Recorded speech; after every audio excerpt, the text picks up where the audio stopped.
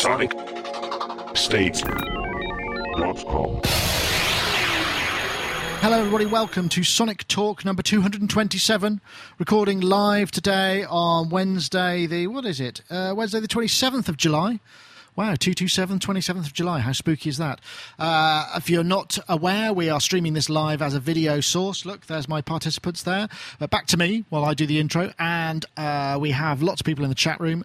So welcome to you all. If you're wondering what I'm talking about, sonicstate.com/live, 4 p.m. UK time, and you will see the chat room and a live stream, and you'll be able to participate. In fact, the chat room, I think, has recently been christened Massive Turbo Brain for the wisdom that it imparts when we're, or certainly I'm, struggling with information that I should have readily to hand. So thanks once again to all you chatties. And maybe back to thanks once again to all of our participants. We have two here. You can see we have a nicely split screen. There's Mr. Rich Hilton on the right-hand side in sunny Connecticut, back with the CAD mic there, and sporting a haircut by the looks of things. It's true. Every word of it. How's things? I confess. Things are good. Thank you. Things are good. I'm feeling well. It could not be more gorgeous out there right now. There's a cool breeze blowing up the hill here. It's gorgeous right now here in Connecticut. I'm hoping it's going to stay that way for me because I'm going camping on Friday. Yay, in the camper van. Yay. Finally. Funnily enough, the car broke down on Saturday.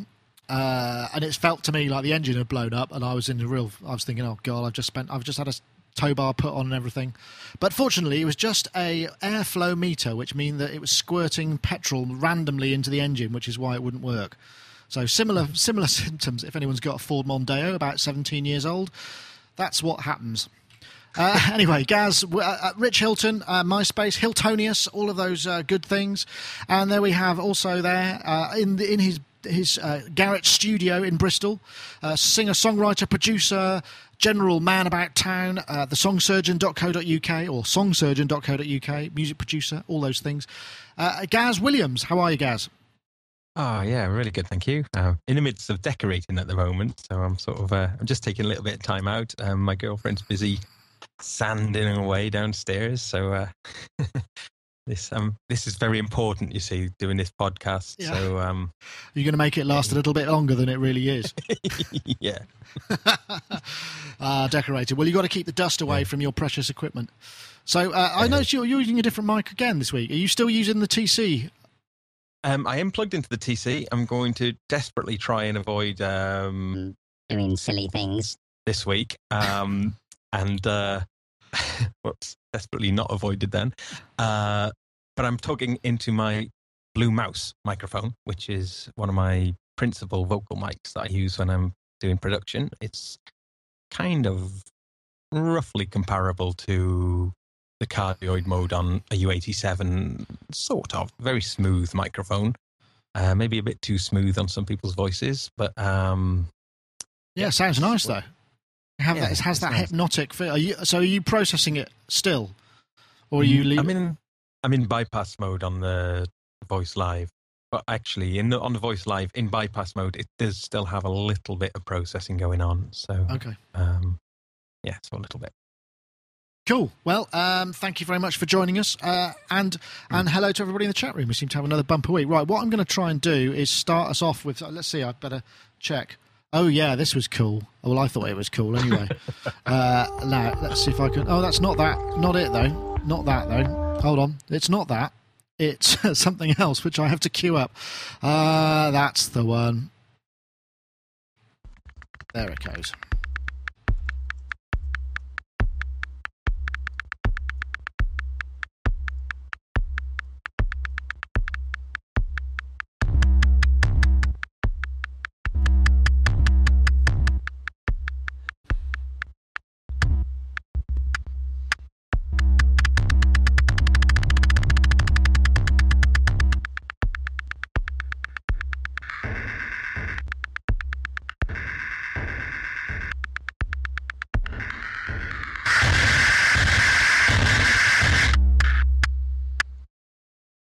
Jesus Christ, that was weird. That was the face of a chap called Kostya Rapoport, who we might hear from later if we get round to his other topic.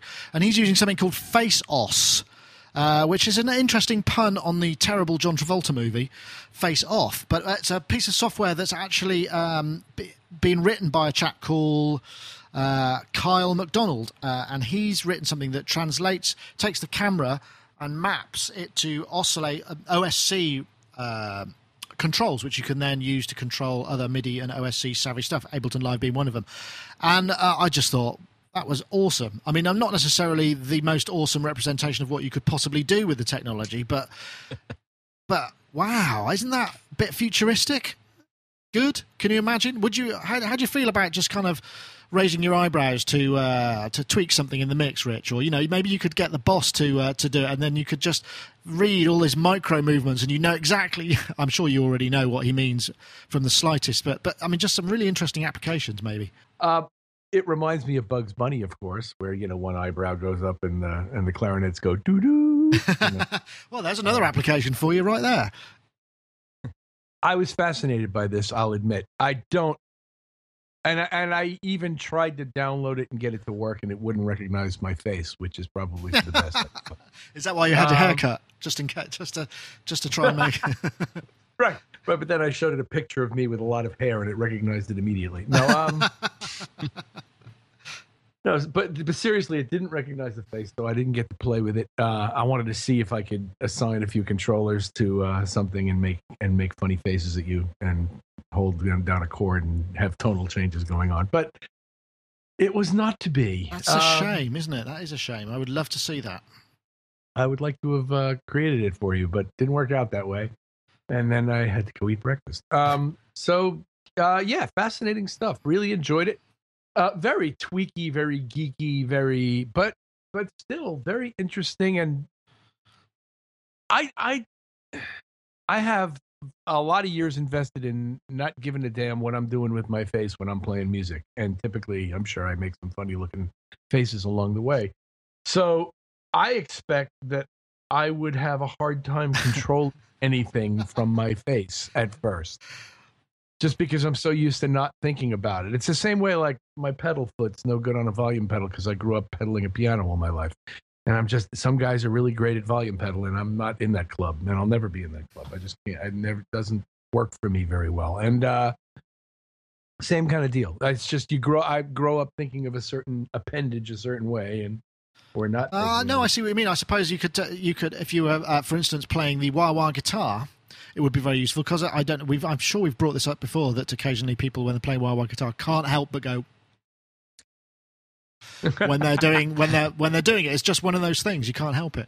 But that's an interesting point. Who was it? Let's have a look. Jim Jar Jimmy in the chat room says, I always look dead from the neck up when I'm playing live, which may indeed be a bit of a disadvantage, I suppose, but you'd have to be very micro movements for this. Gaz, I suspect this would be kind of fun, wouldn't it? Yeah, especially because I've learned to do the solo eyebrow move, so I'd have that extra degree of control there. But I thought you had to use the Kinetic system, and it was kind of. Am I wrong about that? Yes, you are right. It is. It just happens. The guy Kyle MacDonald has also done some work developing for the Kinetic as well. But this does not use the Kinetic in any way. Just using the webcam. Yeah, I mean, it's a very interesting idea. You know who they should get to demonstrate what's the guy called who does Korg demonstrations? Jack Hotop. Yeah.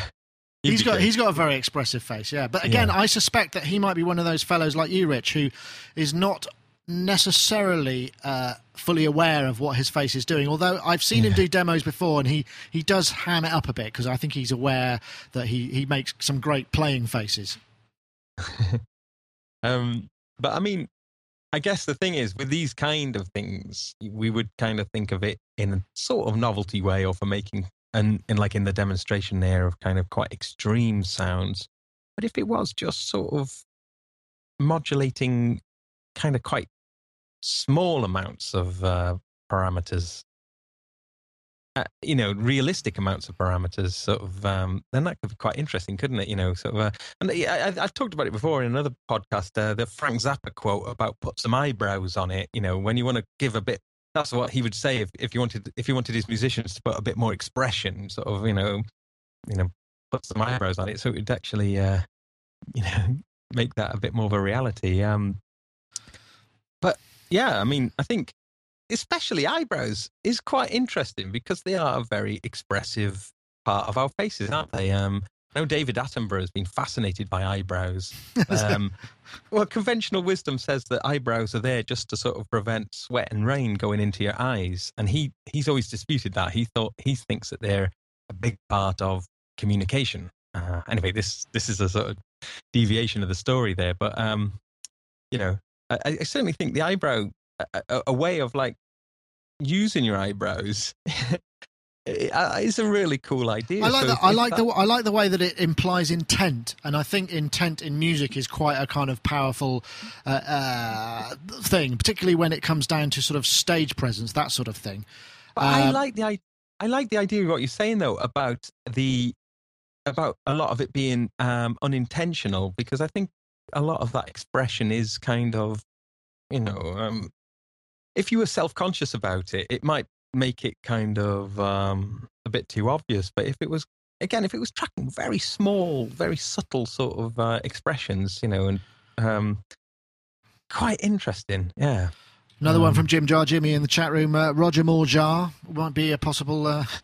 So I mean, let's face it. I mean, the laser harp has gained an enormous amount of attraction as a visual image. I mean, can you imagine doing something with this where you actually project that image of your face onto a massive overhead screen while you change things? That'd be kind of quite a powerful visual image, wouldn't it, for live stuff? Although probably quite difficult to do with all of the lighting and what have you going on. But Jim Jar Jimmy's obviously Fulham today. Imagine the show gets cancelled because the drummer shaved off the guitarist's eyebrows, so he can no longer play the face os wah wah guitar. That's funny. Nice, I like that. He's on form today. On fire, Jim Jar. Right. So yeah, fun. I found that on Create Digital Music, where there's an interview with Kyle MacDonald on the face tracking, and that was Kostya Rappaport on Vimeo, where I found, and he also did something a little bit later on, which we may or may not get to. Hold on, I'm having mouse control issues. Right. Well, while we're talking about futuristic stuff, I suppose we could now go and have a look at something else, which I thought was particularly awesome as well.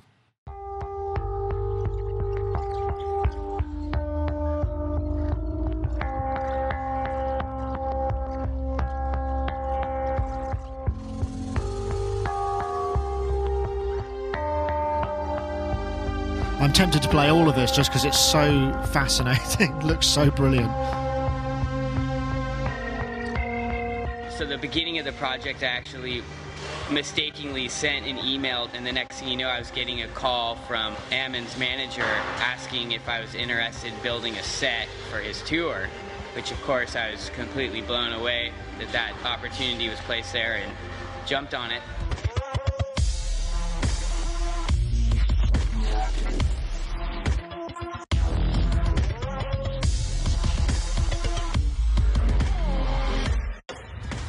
Alex Lazarus, he called me and he said he had an opportunity to work on a Amon Tobin stage, and he asked if I wanted to design it. So I designed a proposal, and here we are. There's one shot in particular that I want you to see, which is obviously no good if you're listening only to the podcast and not ever going to watch the video, but hey, it's coming up. It's just this sort of amazing fiery glowing thing. Let's have a look, see if I can find it. There it is. Wow.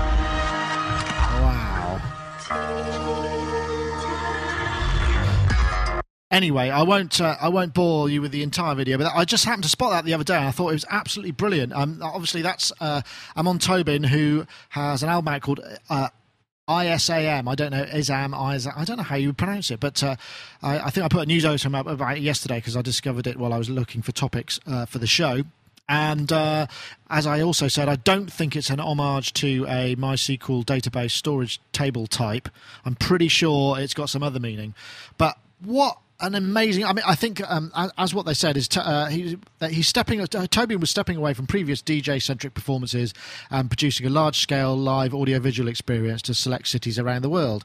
That was designed in conjunction with Blast House, V Squared Labs, Vita Motus Design, and Leviathan and others. And it just struck me as a really amazing set. And there's another video where they are interviewing people after they've seen it, and they're all just going, "It sort of blew my mind. It was amazing." And I just thought, do you think that's the future for these kind of, ultimately, because electronic music that's made in that way, you know, which is incredibly micro tweaked, and is a guy with a laptop checking his email kind of thing, that's the way to go. And obviously this thing just looks like the pinnacle of that kind of stuff. Did you get a chance to see it, guys? I see you nodding there, Gaz. Yeah, have you seen it? Because I immediately thought, where can I see No. this? I'm going to buy a ticket, too. but the next one is in the Netherlands in August, which I don't think I'm going to get away for, and then it's touring in the States after that. So I'd love to go and see it. Apparently, Azir Head in the chat room has seen it, and he said it completely blew him away. But amazing. I know, Rich. I mean, I'm guessing you're not. You know, I know you're not necessarily up for going to see sort of thunderously loud electronic music gigs, but would you be tempted to go and see this? Absolutely. I was blown away by this thing. I couldn't, from design to conception, from conception to design to realization, it was absolutely amazing to me. I was blown away. Yeah, I'd go see this thing. And I've noticed this in this case and in certain other cases that over the last few years, what I see, and of course I don't go to many, but based on all the video I see, what I see really advancing right now is staging technology. We had for a while house system technology, particularly once the line array became ubiquitous and everybody had one. But now that everybody's got one, and that's been the case for 5 or 10 years now, the most stunning advances I see in this presentation medium are in the staging technologies, and this completely and utterly blew me away. I don't know if you've seen any pictures of the last Muse tour, but they had a tremendous stage, incredible stage design. U2 tends to travel with incredible stage designs, and it's just right now that seems to be the way forward. And in particular with this kind of presentation, as you say, with a guy who looks like he's checking his email all through the concert, you know, basically staring into a laptop and manipulating some small number of tabletop controllers. Given the overall dearth of things to be looking at, having the staging take over that, hey, look at me part of the presentation is really quite clever and a good use of the overall, you know, medium, I think. And, it's interesting. Really it's interesting, isn't it? Because it removes the ego part. I mean, he's there in a square, kind of almost in this like cocoon thing. You can see him. It's almost like he's sort of trapped inside this sort of cellophane block. It's quite an interesting kind of concept, but it's less about. It just lets the music do the talking. I mean, I'm not a massive fan of his, but I imagine the combination of those two things are going to burn themselves fairly hard into your cortex when you see that kind of stuff. I was utterly unfamiliar with him until I saw this video this morning, and I was blown away. Yeah, I'd go. Yeah. And anybody who knows me well knows what a statement that is. Well, cool.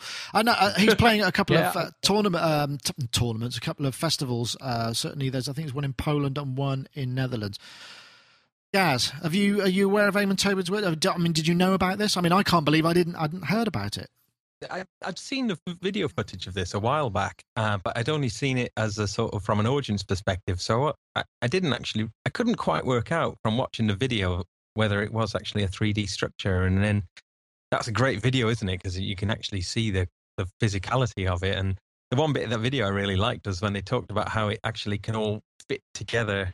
Yeah. Shipping sort of within 6 inches of the largest size you can fit in a container, because presumably because it's all boxes, it all fits together in a car. That's the other thing. I mean, it's just sort of brilliantly designed. It all sort of absolutely. But I think it's interesting, coming back to an earlier point there, that I remember in the early 90s when in the UK and dance music was just dominating around 1991, 1992, and people would say to me, you know, oh yeah, man, it's not about the musician, it's about each other. It's about it's not about looking at the stage, it's about dancing and looking at each other, and you know, but then within a sort of a year or two of that, that's when the kind of superstar DJ started coming out, and everyone was then not looking at each other, but looking at the stage, and, you know, deathly dull, you know. So, it's nice to see that. I mean, I can't imagine what this must have cost to produce. I mean, I mean, I'm not entirely clear where Amon Tobin has come from in terms of, you know, how big he's been able to. Oh, he's huge in continental Europe, isn't he? He is one of the top electronic artists, really. And electronic music is still a huge draw right across Europe. Well, it's interesting because it's like an old school multimedia art event. I mean, but done on a kind of massive. I don't know how big a gig it will handle, but I mean, it looks like it's going to be fairly large scale. Following on from what you're saying about the multimedia event, what I really liked about when I was watching it was just the sheer amount of different artistry and the different sort of presentations that they were running across those cubes. You know, there was all kinds of styles, and I thought that was amazing. You know, it's just so obviously there's been an enormous amount of people working and contributing onto it, and you know, and I really like that when the art and the music is kind of really hand in hand there, and you know, we'll be kind of promoting the artists as the visual artists as much. They've got such a great team. I mean, they've obviously got a really good team there, haven't they? I mean, that's the thing. And full of great ideas. I mean, the other thing that's quite interesting about it is it pushes the boundaries of technology, because there's one part, I'm not sure if it's in that video or another video, where they're talking about they figured out a way to align the projector properly onto the surface so that everything is absolutely pinpoint to all the edges, so that the imagery and the three-dimensional aspect of it marry perfectly. Because, I mean, it reminds me a little bit of there was a whole phase of things. I think it sort of came as this German artistic collective who do things by projecting onto buildings, have three-dimensional lighting that works with the dimensions of the building to create really amazing reliefs, and uses the shadow and stuff to great effect. And I think one really cool thing as well, though, just regarding the Tobin show, is that I can't really imagine any other music working as well in that context, you know. So rock music, or I don't know, other musics, it's just not going to be so applicable, is it? So I mean, it's actually a perfect medium for that kind of electronic music. It's so busy and there's so many textures and layers going on. It's an ideal marriage, really, isn't it? I guess so, because it doesn't have a song narrative or anything to work to, does it? Yeah, that's right. It really impressed with their ability to break the structure up into individual faces of cubes, or individual cubes, or into, you know, various quadrants of the thing, or the entire thing is one large canvas. And given the incredible range of things that it seemed that they were doing like that, and the ability to project what the guy in the center cube that's doing the work is doing as well, then I would say that it actually can serve to focus more effective attention on what that person is doing with the controllers and with the computer, rather than distract from it. In other words, if you were to project both his actions and what the screen was showing while he was working as part of that, and be able to devolve that and move it around and do things with it as part of the presentation, it could actually serve to enhance the viewer's visual attention towards that person, rather than watching a static DJ who's manipulating those things. No, that sounds... My camera just moved a bit. I was also thinking as well, I mean, this might be a terrible thing to say, but, you know, it's quite nice to see an electronic artist putting this much money into it, you know, rather than into their pocket or up their nose, you know, sort of, you know, I get a feeling that a lot of electronic artists just sort of, you know, especially taking the money and running sort of thing, you know, and doing very little. Well, I guess they're not necessarily all in control of the venue, whereas Amon Tobin here clearly is. But yeah, really good stuff, and something I would love to actually go and experience. And there's still a load of shows left, so who knows? If I find myself at a loose end and in one of those cities and able to get a ticket, I might actually try and get along. But there are also some really good videos on YouTube and Vimeo of the creation of sounds. He's a big user of the Harken Continuum and lots of granular stuff. And he's done some really interesting sound design videos that Amon Tobin's done. That, you know, he's not shy in sort of showing people how he puts all the stuff together behind the scenes. So a very interesting artist. I think I'm going to dig a bit deeper and see what we can find about him, because some great stuff going on there. Right. I guess, gosh, we've got might be time to say hello and welcome to our advertisers. I say advertisers because there is, in fact, more than one. Let me see if I can get this. So we'll start with Yamaha. I just want to say thank you very much to Yamaha for continuing to sponsor the podcast. Obviously, what you're seeing here, if you're watching the video, is a beautiful, sexy flyover of the N12 hybrid mixer. This is an analog console. 12-channel analog console with FireWire audio interface, 24-bit 96K. It's got characterized N mic preamps, which those regular listeners of the show will know that PJ heartily recommends. They've got them also in some Steinberg interfaces, and he says they sound really good when matched up against things costing more money. So there's a plus. Sweet spot morphing compressor on every channel. Advanced integration with Cubase, if that's what you use. High Z input for direct guitar or bass recording. Wide range musical EQ. High resolution Rev X reverb. Fully integrated pro-level monitoring suite, aux sends for artist monitoring, dry or wet monitoring control, lots of things. So what we suggest is if you get along to YamahaSynth.com or YamahaDownload.com, check out the Pulse stores in the UK, see whether there's one near you. Go in and listen to the mixer, check out the sound of it, plug something in, run some music, check out the compressors, see how it fits in and how the sound works for you. And similarly in the US, try and do the same. Obviously, some of the larger retailers will stock these and you can go in and try them out. And just listen. Because that's the only way you're really going to be able to evaluate it. Obviously, if you were just to buy something on the basis of this lovely video that we shot, then I wouldn't want to take responsibility for any of your purchases. But please do try them out. And we once again thank Yamaha for the continued sponsorship of the show. Very much appreciated.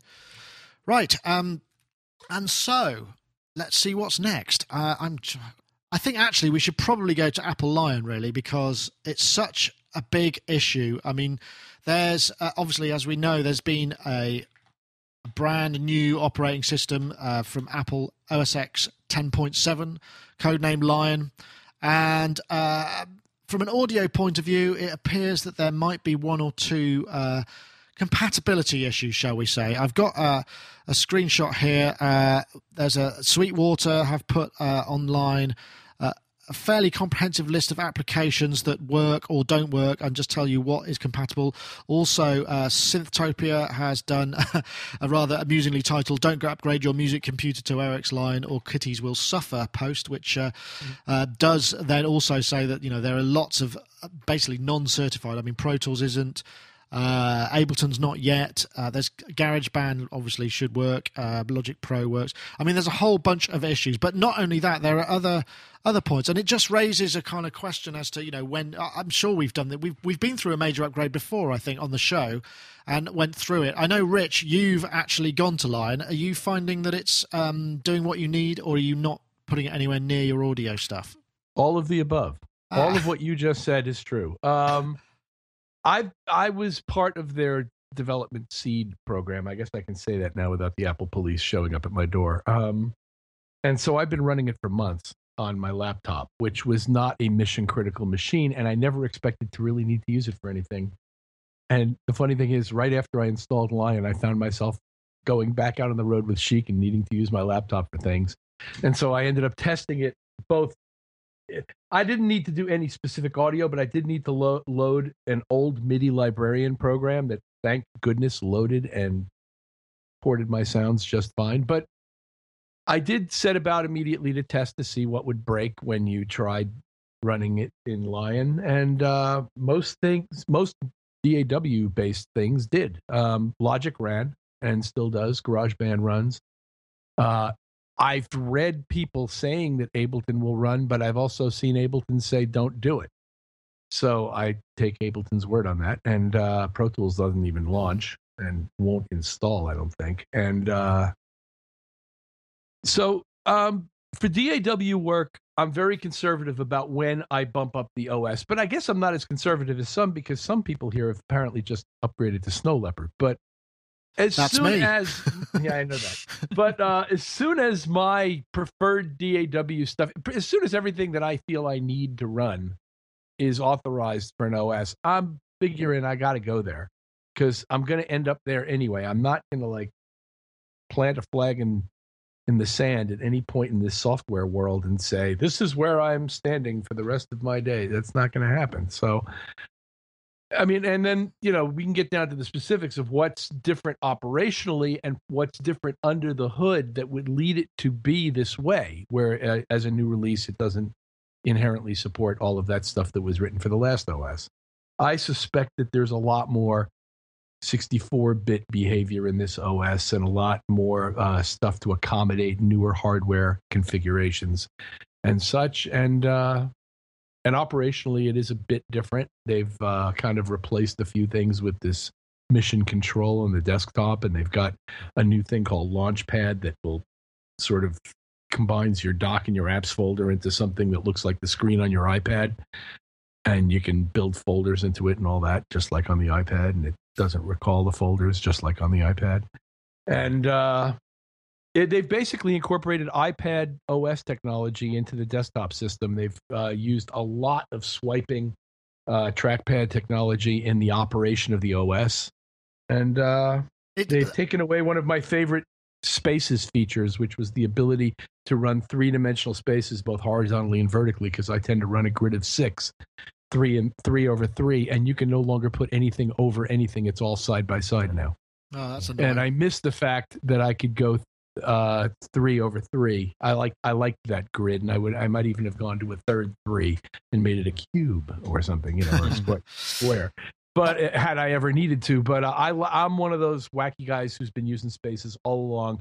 I've developed a workflow around these 6 spaces, and now I'm going to have to change that workflow around. That's annoying. That is annoying. Happy Fun Team in the chat room says, I'm going to take the plunge and go with Windows 95 soon. It's probably time. I think that's I'd just like to explain the reason I've only just upgraded to Snow Leopard is twofold. One, because for a long time I run a lot of the Sonic State stuff here, including development systems, web development systems on this laptop. So I can't afford just to junk it. It's not possible. It's it has to keep going because there are a lot of things on there that I need to use on a daily basis, particularly sort of obscure coding and development system, what have you. The other reason is I've got the Universal Audio Satellite Quad in for review, and it won't run on anything other than Snow Leopard. So that was the thing. But all I did is I just cloned the drive and installed it on another drive so that I had, I could just put the other one back in if it didn't work. So I just want to say that now. Snark Life 2 in the chat room says, I'm personally worried that more work wasn't done with the music tech community prior to launch doesn't bode at all well for Logic, and that may well be so. And there are issues. I mean, Native Instruments appear to be having trouble. There's a lot of stuff that isn't certified yet, and that's kind of a little bit worrying. But then, if you don't actually need this stuff, then there's no problem. There's no need to upgrade, apart from maybe the 64-bit stuff. Gaz, have you been running it at all? I went... on my laptop, I've done it, but on my studio machine, I haven't. So I'm just going to kind of wait it out a little bit with my studio. But there's a few things. I remember Rich telling me before about it. They're trying to make it much more like the iPad and iPod kind of way. So the trackpad, the way the trackpad works is different in that you sort of push up. It's the opposite way to what we're used to, but it's the same way as the iPad and the iPhone. So and in fact, there's a big concerted effort from Apple to try and make their computers and sort of mobile devices very, very similar. Now, there's a few things that I've noticed that I've not been very happy with. My MacBook Pro is late 2008 model that's got a Core 2 Duo 2.4 processor. On Lion, it's notably sluggish compared to what it was like on Snow Leopard, and that's a big disappointment. Certainly scrolling things, it just feels like that they've decided to make my generation machine obsolete. It always happens, doesn't it? It was working really nice under Snow Leopard, so I'm sort of thinking, have I made a mistake with this machine? So that's one thing that sort of is a little bit of a bugbear of mine. I'm sure that anything running i5s, i7s, etc. are going to be fine with it, but I would sort of advise a bit of caution if you're running Core 2 Duo. Sort of, which is what I'm doing. I know, Rich, you were looking a little bit perplexed at that stage. I just looked over at my MacBook, which is a 2008 model MacBook, 2.4 gigahertz Intel Core 2 Duo, and I did not notice any speed difference. it's for me. It's just in the scrolling. It just feels a little. It's just dragging a little bit. Mind you, I'm not running it. I'm running it with the graphics card on the one that you can run it with two different kind of graphics cards. So and I'm you're running it on the. Actually, I might swap it then to the. To the big. I mean, I can criticize things about the OS, but I just didn't have that experience. That's why I was like funny about it. Well, yeah, I mean, it's now definite. How definite many, in my case. Is it a RAM issue? I mean, I've got 4 gig of RAM in this thing. You got 4 gig on 4 gig on this one too. Right. We've got basically identical machines and different experience. Which graphics card are you using on it though? You know, there's like I don't know. There's the sort of the battery saving one, and then there's the kind of battery full speed one. Well, I mean, the one thing that I'm kind of a little bit worried about is this sort of unification of everything. I mean, I actually want my 8-core Mac Pro to be technically able to do all sorts of complicated things. I don't want it dumbed down to a sort of series of gestures. I want all of this stuff to happen. And the one thing that worries me a little bit is this unification situation where we're also getting then our stuff will come through the App Store, because that's the only way we're going to be able to get our software kind of, that's what Apple really want. And I really don't want that to happen, because there's a lot of things that I've got that they probably wouldn't approve in the App Store. And No, I don't think it's the case that you can no longer download through an HTML browser, other people's software. I mean, the App Store is a sort of obvious paradigm that they'd started at the end of Snow Leopard that says, we like the way we're making money in the iTunes Store. We want to extend that into our home computing market. And it's a perfectly sensible way to go, given how successful they are at selling things through the iTunes Store. Yeah, but it is quite good for the end user as well, with updates and everything, just kind of unifying all that into one place, I suppose. One thing I'm a little bit unsure of at the moment, though, is that you've lost a certain amount of control over your hard disk, haven't you? Now they've kind of you can't see the root level without using a slightly archaic key command, so you can't look at the basic library. You can only there's usually a command line thing that says show hidden files, and I've had to do that on my Mac at command line level. They've taken the library folder at the user level and hidden it. But if you option click go on the desktop rather than just click on it, which is one of their main menu directory places, it shows you the user library folder. And it's still there. It's just they're not still there. And there's probably a way to make it visible. I'm sorry. Yeah. Okay. Also, Nick, I think you can disable the swipe gestures to the extent that you want, or use them or not. I mean, I haven't actually been. My trackpad doesn't support multi-touch gestures on the laptop, and I have a trackpad sitting right here that I have yet to link up to the thing to play around with it. But there you go. Everybody's got one, and I do want to play with. I want to see how I get on with operating the OS from multi-touch gestures. I want to see if it feels like, for example, I find myself quite inadvertently, occasionally changing my desktop icon sizes with this damn trackpad. And again, my hands are trained in certain ways, and I have to learn new gestural behaviors to get these things to work. But I think you can disable them mostly. Well, I mean, the thing that worries me a little bit, I suppose, is that it seems to be designed for content consumption. It's all moving in that direction, and I'm just worried that as producers of stuff, we're going to get marginalized, and our software's going to get more expensive again, kind of like in the old days when you had to have a silicon graphics machine and Softimage and all that stuff to do kind of any meaningful kind of visual work. And in the same way that that it used to be the way with audio as well, and now it's sort of that just worries me a little bit. The App Store, though, is seeing prices going in the other direction, though, isn't it? I mean, Final Cut Pro now has just come out on the App Store for significantly cheaper than it used to be. But it's crap by all accounts. If you talk to any video professionals, I don't know about that. Well, most video professionals, it's different. Yeah, but that this is the rub. You see, most video professionals have a set of features that they use in Final Cut Pro, which is really critical to their workflows. And the thing is, with the introduction of Final Cut Pro X, the previous versions are being kind of orphaned. They're not going to be developed any further. This is what I've been told. I was talking to a guy who is a trainer for this, and he was saying that's the real worry. So now this brilliant, system that lots of people use for producing stuff could be the same for Logic. We might see something else coming along here, which basically removes a bunch of features to make it simpler for more people to use, but actually then makes it really hard for people who, do it for a living. What are they supposed to do? Because you can't import Final Cut Pro documents into Final Cut Pro X with all of the features. There's all sorts of issues like that, which are actually very major to a lot of people. I do suspect Logic is going to go a similar way, I do but suspect it. Getting back to the point about the cost, with Logic, for example, as Gaz just brought up, the last time we discussed Logic, we were all like blown away by the sheer amount of stuff they're giving you now for $500. Yeah, that's now. But then next time, we'll probably get a similar amount of stuff as in samples. Trending in that direction. But what about the functions and the features? I think that there's going to be a loss. We're going to lose the environment. Why wouldn't they? We're going to lose a lot of things in Logic, I think. But anyway, that's and I think that's the danger. And I think it's not necessarily an Apple thing. Apple are vanguarding, in a certain OS thing. Previews of Windows 8, etc., are going in the same direction.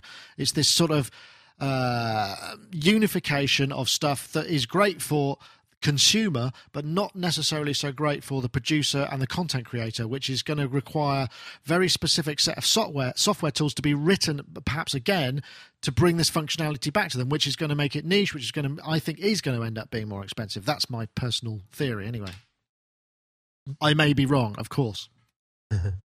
But anyway, so there are issues. So, I mean, would we say that generally, if you're running an audio production system, perhaps don't upgrade right now unless you absolutely have to, or unless there's a way for you to just go straight back to the way it was if it doesn't work out? What do you think, guys? No? Yay or nay? Eek. Ableton Live is running perfectly for me under Lion. Cool. So okay. That seems hasn't crashed, which is pretty amazing for Ableton Live version 8. Anyway, Reaper, which is my door of choice, door of choice. Initially had a problem with the Actions window, which would immediately crash, but they were very quick. They fixed that very quickly. The Reaper dudes did. +1 from Reaper in the chat room, from Happy Fun Team, and from me. I use it to edit for the podcast every week, as I've said before. Yeah. Great so, I mean, that seems... So those seem to be pretty good. No, those are the only two that I've checked with it and are both running fine. I haven't checked the Native Instruments stuff. Is it the Native Instruments in standalone that's a problem then? I've not done. I don't run any of it really, so it's hard for me to say. Let's have a look. Native Instruments. Instruments. Refrain from updating to Mac OS 10.7 for the time being. Battery 3.2.2 has been qualified, but that's it for now apparently. So excuse me. You can have to excuse me a minute. I've just heard an enormous crash outside my window. I just have a little look. All right. I heard something. I wasn't sure where it was. I thought it was somewhere else. Anyway, so generally we want to be a bit careful about it. So, but at this point, I would like to introduce yet another sponsor, and we want to say thank you very much to Mac Pro Video. We've actually managed to grab hold of a couple of deals whereby if you go through to them and you sign up for any of their tutorials, either downloads or I think the downloads you can get 20% by coming through us.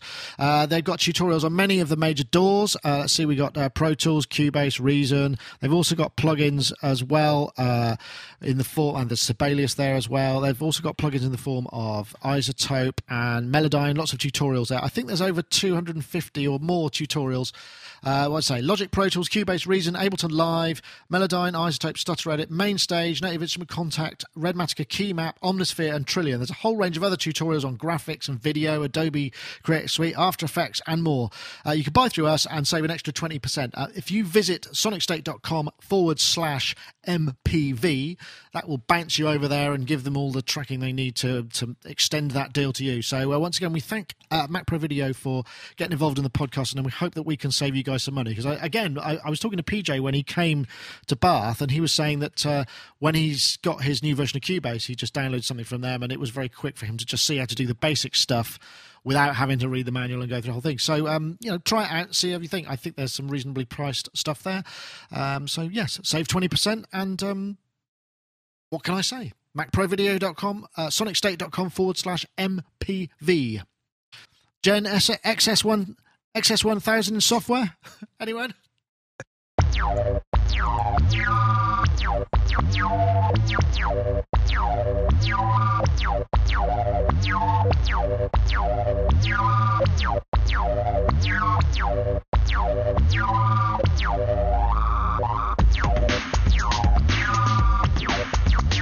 Good to see some knob caps missing from the original Gen there.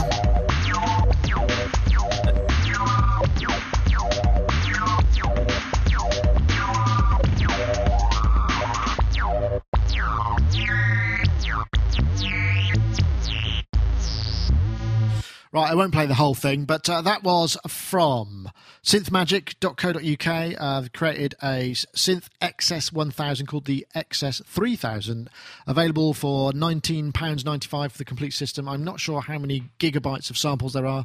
It's a contact-based instrument. And as far as I know, and this has happened in a couple of things recently, they're not actually working in the player. They're only working in the... if you own a full version of Contact 4.2.2, and there's a couple other things. Some of the Hollow Sun stuff works in that way.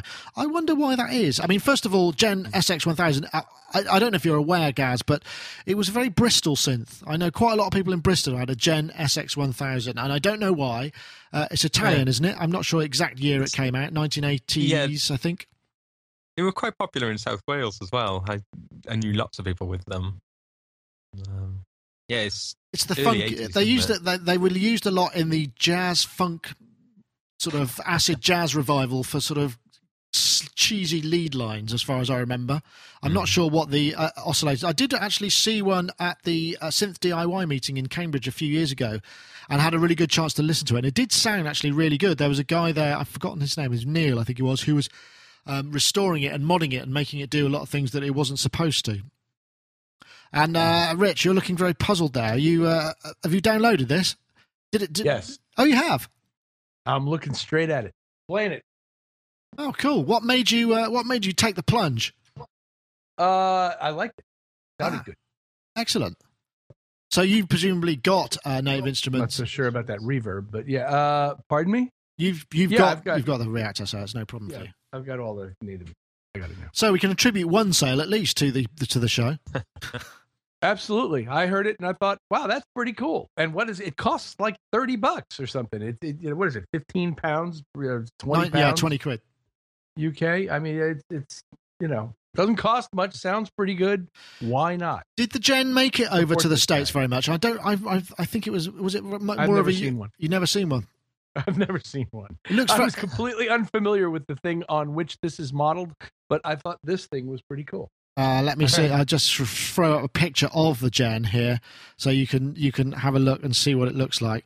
It almost looks like one of those Maplin kit synths. It's got that kind of smarty top buttons, and very sort of simple and basic, wasn't it? But I saw pictures of it. Yeah, I've got quite a funny story of a Gen. A few years back, I was doing the sound at this festival, and there was these guys from London, and they were doing this kind of improvised music. And these other guys came up to me and said, "Oh, is there any chance we can, we've got our synths, and can we join in, So I went and talked to these other guys, and they were like kind of heavy dudes, sort of real muso types from London. And I said, "Oh, there's these guys. They got analog synths. They want to see if they can sort of sit in and just do some kind of textures and ambient things." And the guys are like, "Yeah, okay, cool, okay," and they were skeptical. And these two guys, one guy had a Korg MS-10, and the other guy had the Gen SX1000, and they sort of set about plugging in.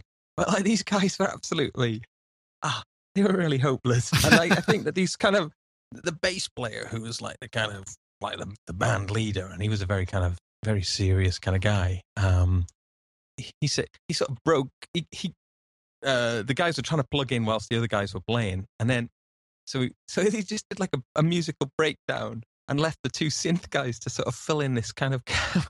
He just went. Beep, beep. It was so funny. Yeah. Sorry. Blimey, I'm sure their Yeah. fingers were sweating. That's the sort of thing I have. That's the sort of thing I have nightmares about. I had a nightmare the other day. Well, it wasn't the other day. It was a few months ago. I think it was just before I had the flu that I was at a Portishead gig, and because I know Aid and I knew the keyboard player, they said, Johnny's broken his wrist or something. You'll have to. Can you fill in? And I found myself on, in a stadium gig, and I can't play keyboards. I don't know what the hell I was thinking in my subconscious about that. But yeah, it was a very uncomfortable feeling, even though it was completely fabricated in my own mind. So I can only imagine what they must have been scarred for life. But did Jen make anything else? I don't know if they did. That's the only one I can think of. Chat room? Can we engage massive turbo chat room brain? Is there any other gem? SX2000. SX2000, apparently. I didn't know that. Thank you, Kiwi Steve. Most things you think are fabricated in your own mind. Well, that's probably true. Twice as bad, says Kent in the chat room, KSR80 there. But yes, a lot of fun. I'm glad we got one sale there, but it's. I wonder, does anyone know why this is happening?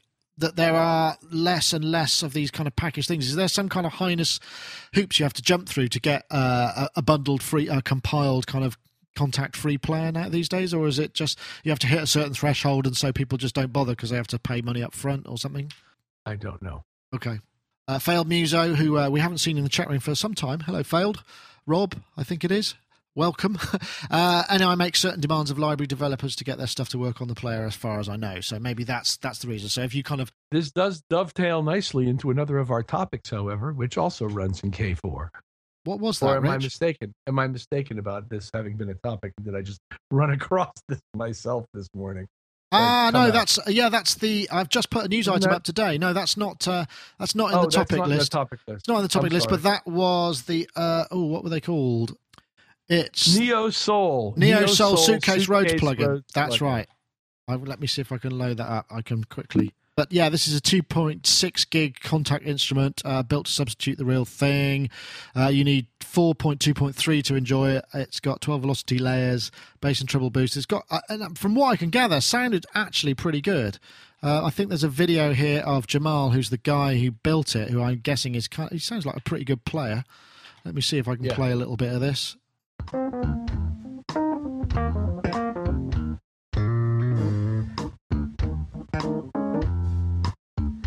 Like a sort of jazz funk 101. I think there might be a 5-string bass, so I'm not sure I'm allowed to play that much of this without the police coming. But anyway, that you're right. You're very right, Rich. That is there's something else there that also uses that, and the Hollow Sun stuff doesn't it? Yeah. Yeah, that Silicine stuff, and a lot of people writing for K4 these days.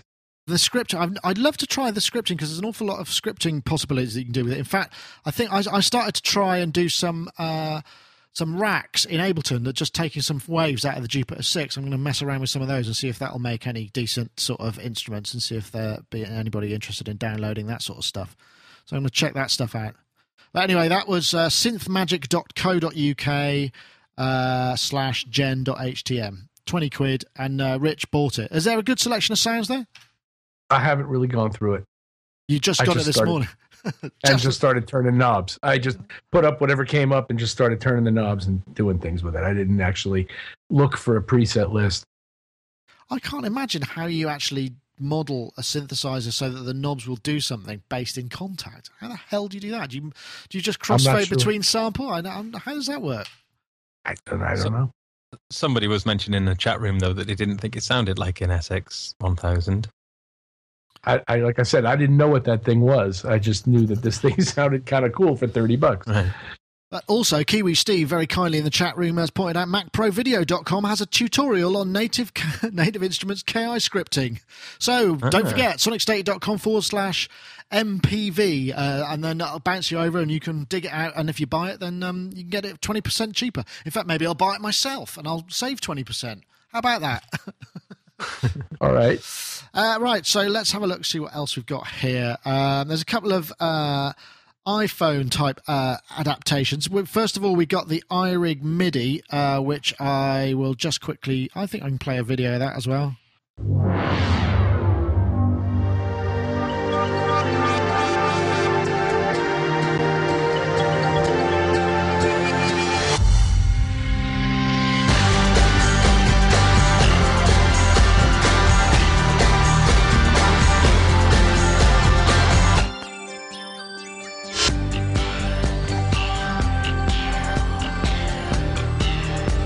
Right. Well, it's a very thrilling musical drop to what is basically a hunk of plastic that just hooks onto the bottom of your iRig, your iPad or iPod or iPhone. But actually, what's quite interesting about this is because up to now it's just been the MIDI Mobilizer, the Line 6, which we reviewed, which also come out as a version 2. The IK one, though, has got a through and you can charge the thing when something's plugged in. I mean, I can't believe that nobody's done this before, and people just don't do this as standard in anything that plugs into the bottom of one of these iOS devices. But kind of cool, I think, to have, again, we're using MIDI. And also comes with a sample tank installed if you want to slap a gig of samples onto your iOS device. Pretty cool. I can tell you're just blown away by this gadget. You're speechless. You've got an iPhone 4. Can you see any MIDI uses for it? Yeah. I think that's really cool, actually. So the sample tank thing. And is that fully compatible then with all the sample tank library then, or is it just their selection of stuff? I'm not sure. They say it's a gigabyte library. Oh, yeah. Okay. So it must be. How else would you connect the library to your iPad? I was just wondering if there was a way of just exporting individual patches out somehow. I'm sure they'll probably figure out a way to sell us individual packs and resell that sample tank library once again. Yeah, right. I'm sure they will. But fair enough. Yeah. Rich is brandishing his.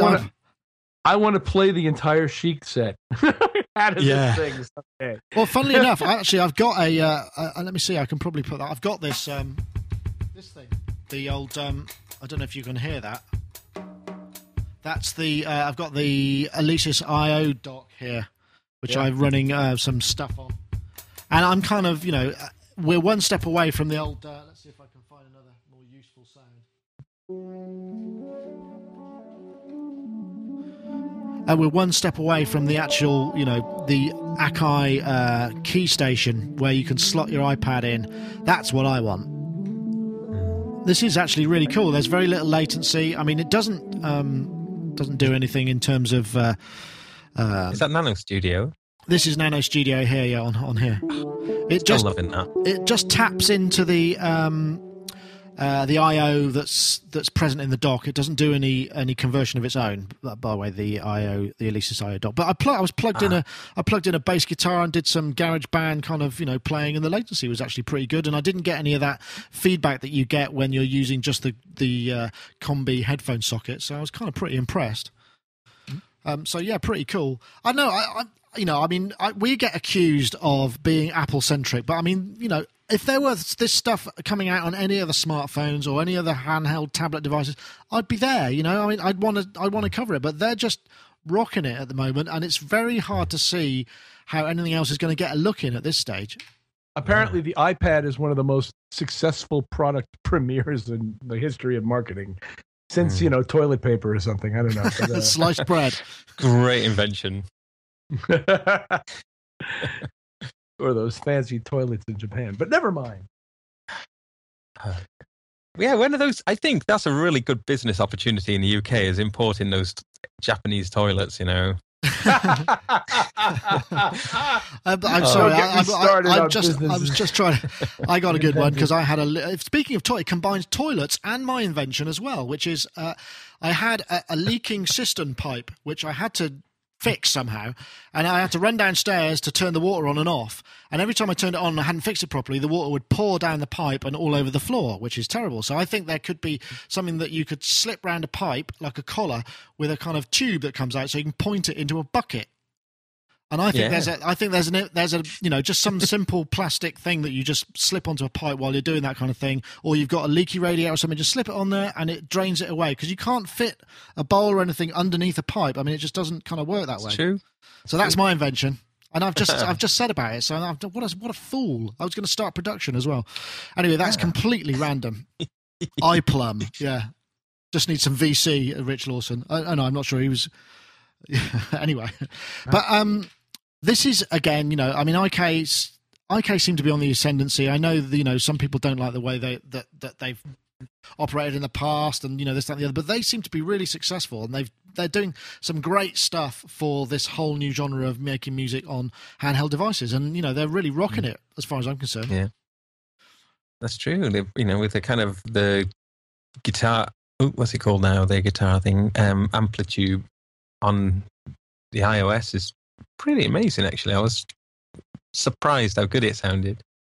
So they seem to be devaluing their big, expensive, or not devaluing it, but just certainly adopting a new kind of pricing thing. In fact, back to what we were talking earlier with the App Store, this whole in-app purchase malarkey is really going to be the kind of way things are.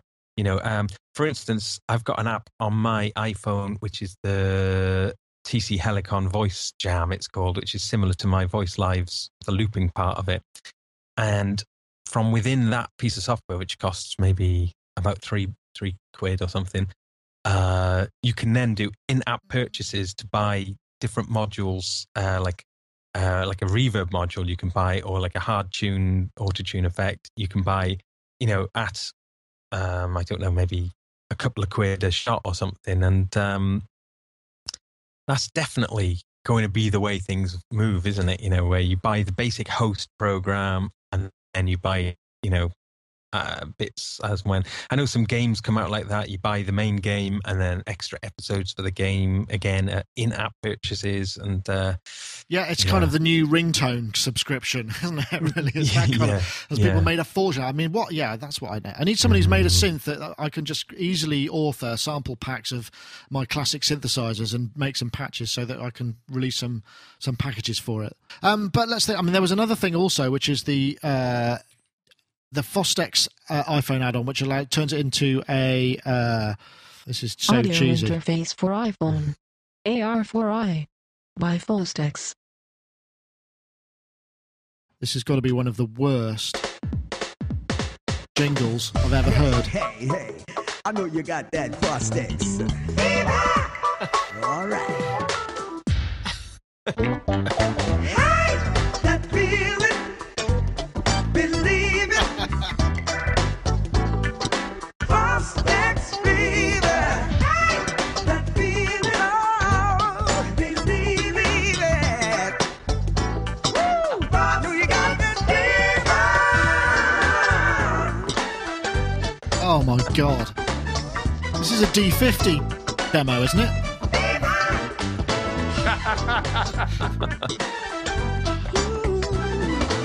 I can't take any more of that, even though there's more to see. That is the I don't know who approved the budget for that thing or came up with the creative, but it's a shocker. But nonetheless, the device itself is actually quite nifty. If I switch to this, you probably get a better idea of it. If it's that, isn't it? I'm just going to find. That's it. It's basically a thing that you slide your iPhone into, and it becomes a 3-channel, I believe, audio recorder, and it combines up with an app, which is a brilliant idea, actually. I mean, I think we're going to see a lot more of this kind of stuff coming along. But I mean, and it looks cute, doesn't it? It looks like a little robot. You can put the mics on the top, either on one side. It's got a cold shoe mount, all sorts of stuff. Again, this is, I know it's all a bit iPod-centric and i-centric, but again, this is kind of where things are going. And I saw a really cool idea. I think it was a Gizmodo competition winners who came up with the idea that basically you create a sensor and a lens holder, and the app is the brains of the camera. So you just buy this thing, you slide your smartphone into it, that becomes the OS of the camera. The data is transferred from the sensor onto your camera as the memory, and you've got this amazing, the camera can just be the best optics and the best sensor it could possibly be. They don't have to worry about creating this sort of operating system and all the other stuff. And I'm wondering if this is kind of what Fostex are doing here, whether they're creating like all the limiting, all the DSP stuff is maybe happening in the app. I don't know. Anyone care to postulate? Yeah, I mean, it definitely seems to be going that way, doesn't it? Because I guess the app development, it just totally changes the R&D costs, doesn't it? I mean, this one's an interesting looking thing. In fact, since I got my iPhone, I've been looking for something. I've been looking for a line in, a stereo line in, because you can't do that, can you? I don't think through the regular socket. There are a few of them. I mean, I forget we had one. I can't remember what it was now. Okay. There are a few. I think Line 6 makes one. Line 6 makes one. There are Is ones that available. a stereo line in though? I'm not sure about that. Because I wanted to find a way. I've got like a kind of Sony stereo recorder, and I just thought it'd be great if I could take a line out of that and into the iPhone. But that one, yeah, you can sort of detach the microphones and then attach them for different perspectives if you want to use it sort of as an interview device, etc. But I wonder, I'm slightly concerned about how Robust. what the quality of those might exactly. I mean, if this is going to be a pocket device, if these things pop in and out, are they going to be easy to lose? Are they going to break off? I really want to see one in. Well, the also, flesh. I'm thinking you're putting that on a mic stand somewhere at a gig, away from you. And when you get back, not only is your recorder gone, but your phone's been nicked at the same time. Yeah. So interesting, though. But I mean, it's and that the AD and DA, is that going on in the Fostex?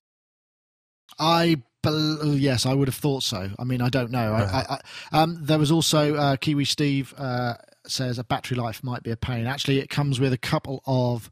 It says two AA batteries, and it's something like 16 hours. It's got a really good life because I'm guessing it's just powering the converters. It doesn't have to power a screen or anything like that. So the iPhone is separate from the recorder part. That's what I understand, anyway. But yeah, cool. I don't know, Rich, would you... I don't know if I'd leave my phone on a tripod somewhere away from me for recording. How about you? Is it any different than leaving my Zoom H4n? Yeah, it hasn't got all your phone numbers on it.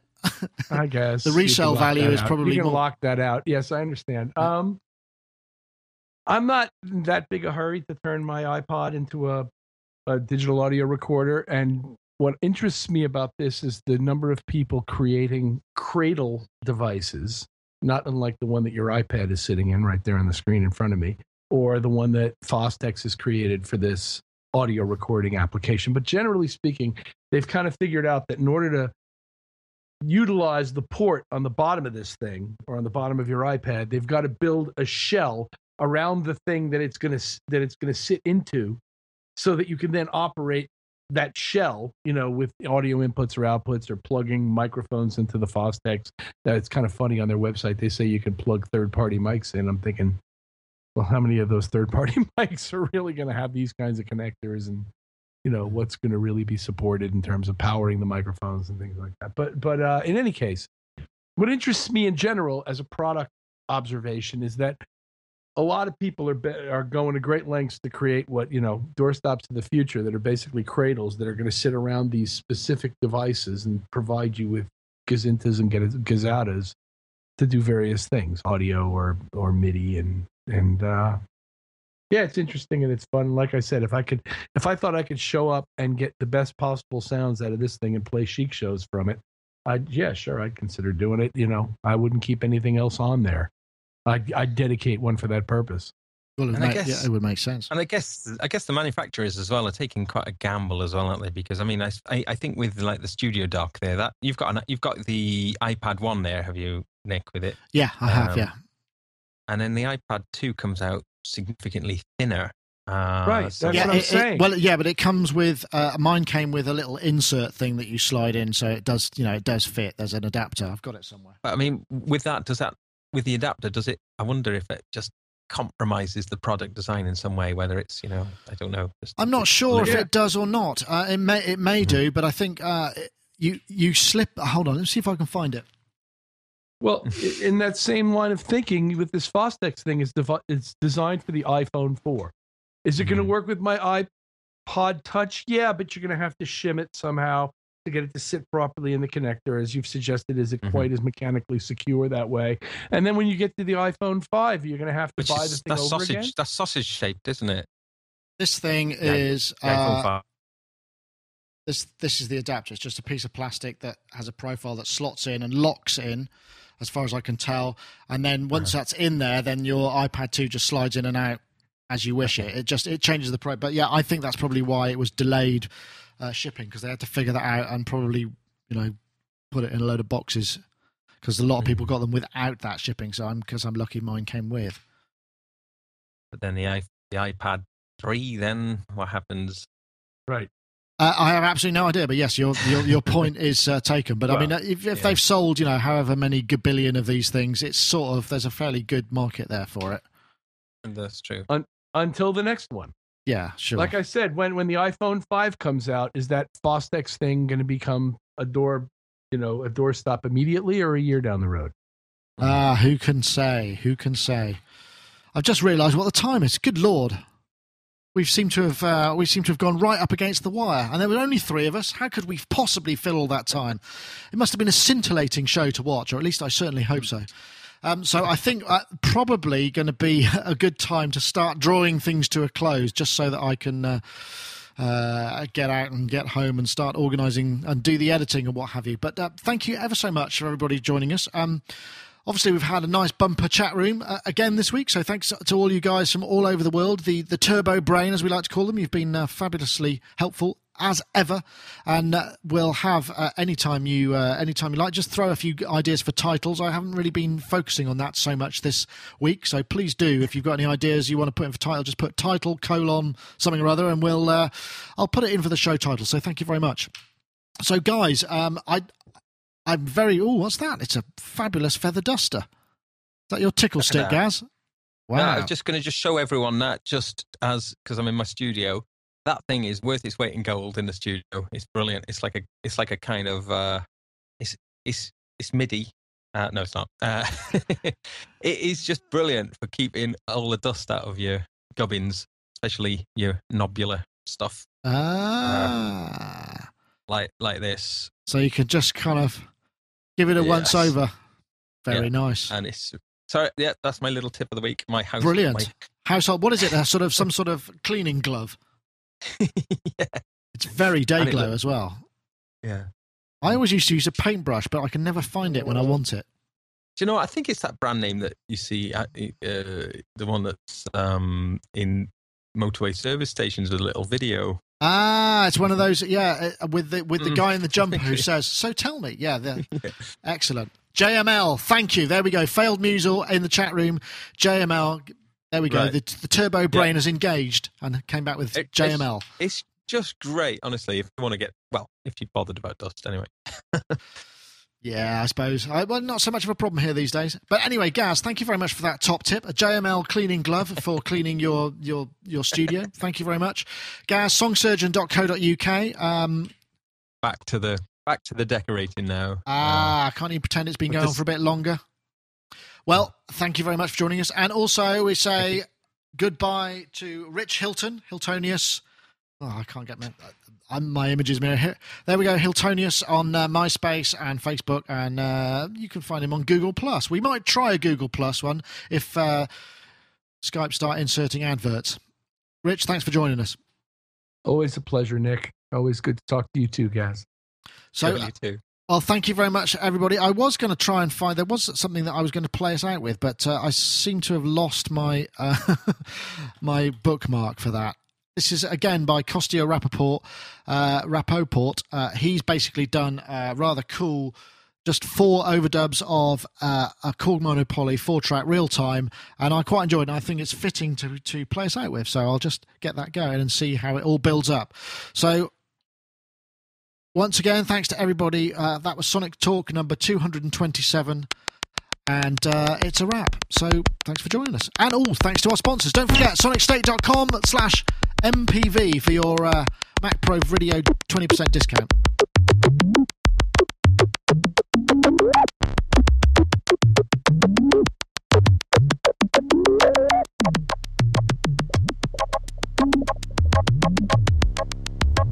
Nice improv there, Rich.